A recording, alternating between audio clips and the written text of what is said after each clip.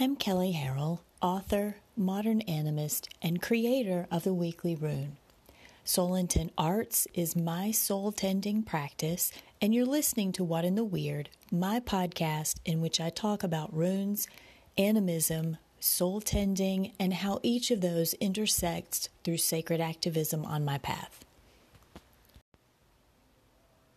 The Weekly Rune is out, and if you're not sure what it is, it's a runecast that I've done for years focused on the runic calendar and the current half-month rune. You can find the archive of all of the runecasts on my site, soulintentarts.com, and if you're not sure what a half-month is, listen to the early episodes of What in the Weird, or just go read the Weekly Rune at Soul Intent Arts. It's explained at the beginning of every runecast. I want to thank all of my Patreon supporters who make the sharing of my rune work through the runecast and this podcast possible with their financial support. If you'd like to support the Weekly Rune, you get access to the full runecast, no ads, more details on the runecast, weekly prompts for engaging the half-month rune in your personal work, and a Galder recording for how to work with the Weekly Runecast through chanting. You can contribute as little or as much as you'd like, and the rewards scale according to what you'd like to receive. And if you don't want any rewards, you just want to show your support, you're welcome to do that. Go to patreon.com and search for the Weekly Rune. You can also subscribe to the free version of the Weekly Rune by going to soulintentarts.com. And thank you so much for doing that. I said this in the Weekly Rune for this week, though it bears saying again here. After last week with Tiwaz, I might have to take back that it's my favorite rune. Or maybe it's just the timing, the combo of seasonal Tiwaz falling with Mercury retrograde. I don't know, but it's been a heinous combination, and I am not a fan. For those of you who don't know, I manage some pretty serious autoimmune conditions and a rare genetic disorder. It's called Ehlers-Danlos syndrome, and those affect my life on a daily basis. They affect my organs, my joints, pain, fatigue, cognition. I've had to cut my creative projects, my personal spiritual endeavors, modify social interaction. I say all of this to affirm that I'm a real person who deals with real shit ongoing. The runes don't stop that. Soul tending doesn't stop that. In fact, soul tending is what keeps me going, as well as having an excellent therapist. There's another taboo, mental health, and it directly relates to Tiwaz.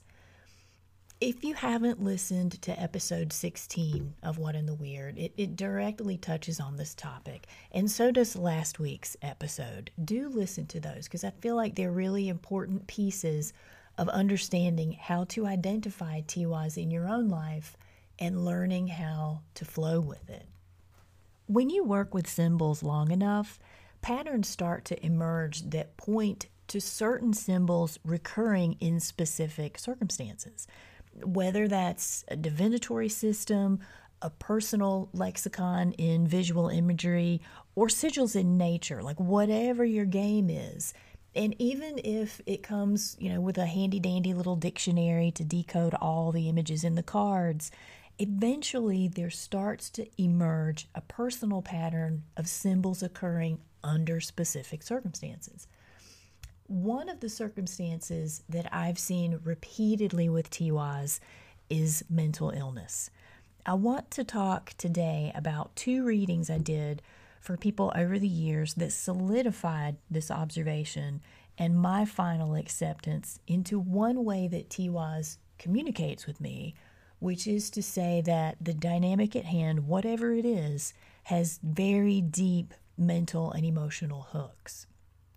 Years ago, I worked with a client whose mother had died, and the client wanted to be sure that her mother had moved on well, but also that she, the daughter, was moving on healthily in her own life. And the reading started as benign as possible, with runes, reflecting that the mother was doing well. She had progressed in her like whatever comes next afterlife sort of way. But then when we were moving on to how the daughter was doing, Tiwaz came up. Right off, it made sense that the daughter would be in a place of grief and that would unbalance her emotional and psychological state. That's logical, right? And we talked about that, and she agreed. We did some tending discussion around that, about how she could bring that tending forward in her everyday life. And when we moved on to do the sort of, final closure summary draw for the session, Tiwaz came up again and again and again. Repetition is everything when you only have 24 options to choose from. So finally, I just point blank asked the woman, was your mother mentally ill? And that is when she just broke into sobs and said that her mother was bipolar, and that it wasn't her death that had taken a toll so much as the years of instability leading up to it. I'm talking like this woman's entire life had been managing her mother's mental illness, her mood swings.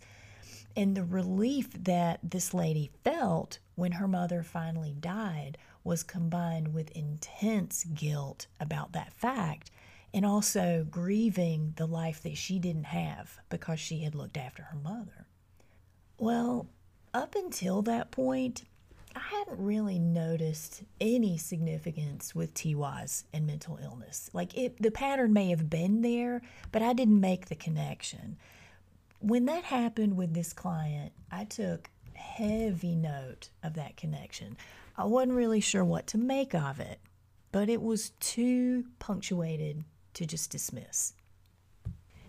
Tiwaz came up in several more sessions after that, but it was a good 13 years before I had another experience with it that just really solidified my perspective on the correlation between Tiwaz and mental illness.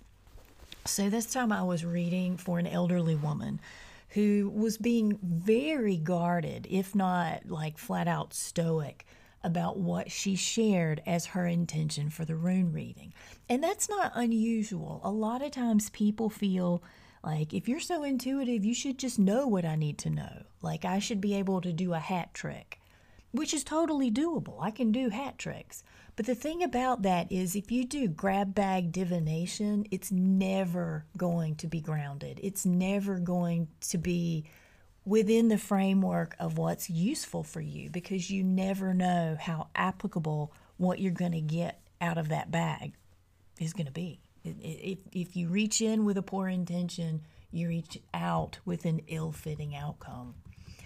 So this lady presented me with a barrage of needs. Like they were selling their house, and her husband didn't really want to sell it, but they couldn't keep up with it anymore. And they were arguing over the repairs and the expenses and what all was going to go into it, the timing.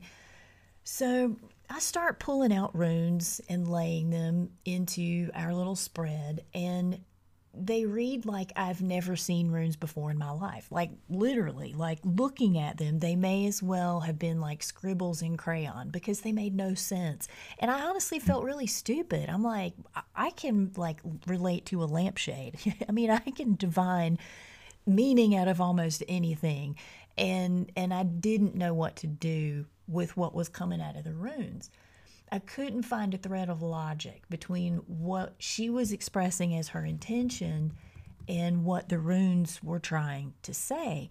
And really deep down, I felt like the disjoint is because she was holding back. She didn't want to give me a clear intention. And so that fragmentation was showing up in the reading. The runes couldn't latch on to her intention, and so it didn't make any sense. I finally cleared the whole table of this spread, just reached in and pulled out, of course, Tiwaz.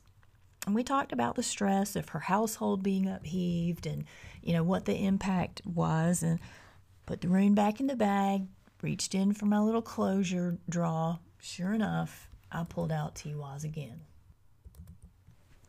By this point in working with it, I knew that the runes were saying some aspect of the household was emotionally unwell, though it is never easy to just blurt that out in a reading. Most of the time when clients aren't very open, they're not very personal or forthcoming in setting intentions for readings, rune readings, soul readings, even spiritual tending work or soul retrievals. It's because something is really unhappy in their lives and they feel shame about it. And mental illness is one of the biggies. So, very tactfully, I asked the woman if mental illness was an aspect of the disparity around deciding what to do with the house. And when I said that, she burst into tears and confided that yes, not only was it a factor, but that her husband very quickly was sliding into dementia and that he had become extremely abusive toward her. She hadn't told anybody. She hadn't told her kids. She didn't tell her friends, her church people. She hadn't told anybody because she didn't want anyone to think badly of her husband. She said he had always been a very gentle, meek, kind man, and she didn't want to change people's perceptions of him. Well, we put the runes away at that point, and we worked out a plan for her to talk directly, privately, to her husband's doctor and tell him what's been going on. Of course, I don't know how that worked out. I don't know what happened. But I know that because Tiwaz sounded the alert, I was able not just to bring the reading into something that made some damn sense. I mean, for real, dementia, I imagine, would look a lot like a bunch of runes scattered on a table, not making any sense. But mostly, I was able to show up for that woman and give her a tangible, doable plan for how to intervene and get her husband the help he needed without turning the marriage into a dumpster fire, and to get her the support and relief she needed from that whole situation. Maybe Tiwaz is a divining rod for mental illness. I don't know. I know that the correlation has come up often enough and poignantly enough in my own life and work with others that it gives me really good pause. But think about it. Tiwaz is the battle rune.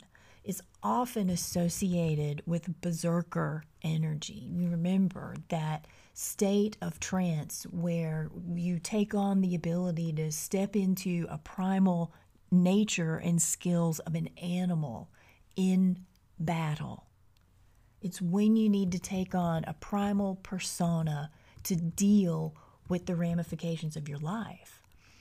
And if depression is really anger turned inward, if we live in a culture where we never really get a safe outlet for berserker moments, and we have them, it isn't that we don't have them. We totally have those moments of madness where we're under extreme duress and we have to make a decision that's going to emanate ramifications throughout our life.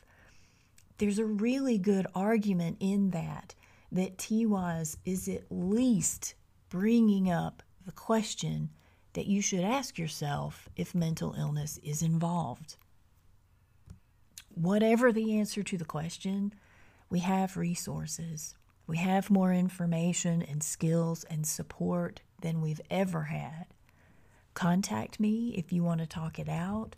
I might just be able to give you a resource of who to go to or what to do. But most of all, be well. That's it for this episode. If you have questions or insights about the seasonal runes or how to work with them in a more personal way, feel free to email me at kelley@soulintentarts.com or call in through the Anchor app, which you can download for Android or iPhone.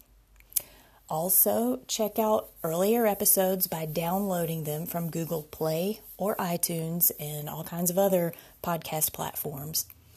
If you get a chance, check out Everyday Animism, which is a podcast that I co-host with a couple of lovely ladies, also produced through Anchor, and Around Grandfather Fire, another podcast that I deeply love, hosted by James Stovall and Sarenth Odinson. You can also find that on Anchor, and I think you'll find it very valuable. You can learn more about me and my work by visiting soulintentarts.com. And in terms of social media, I'm most active on Instagram at Kelley Soul Arts. I'm Kelley, and this has been What in the Weird.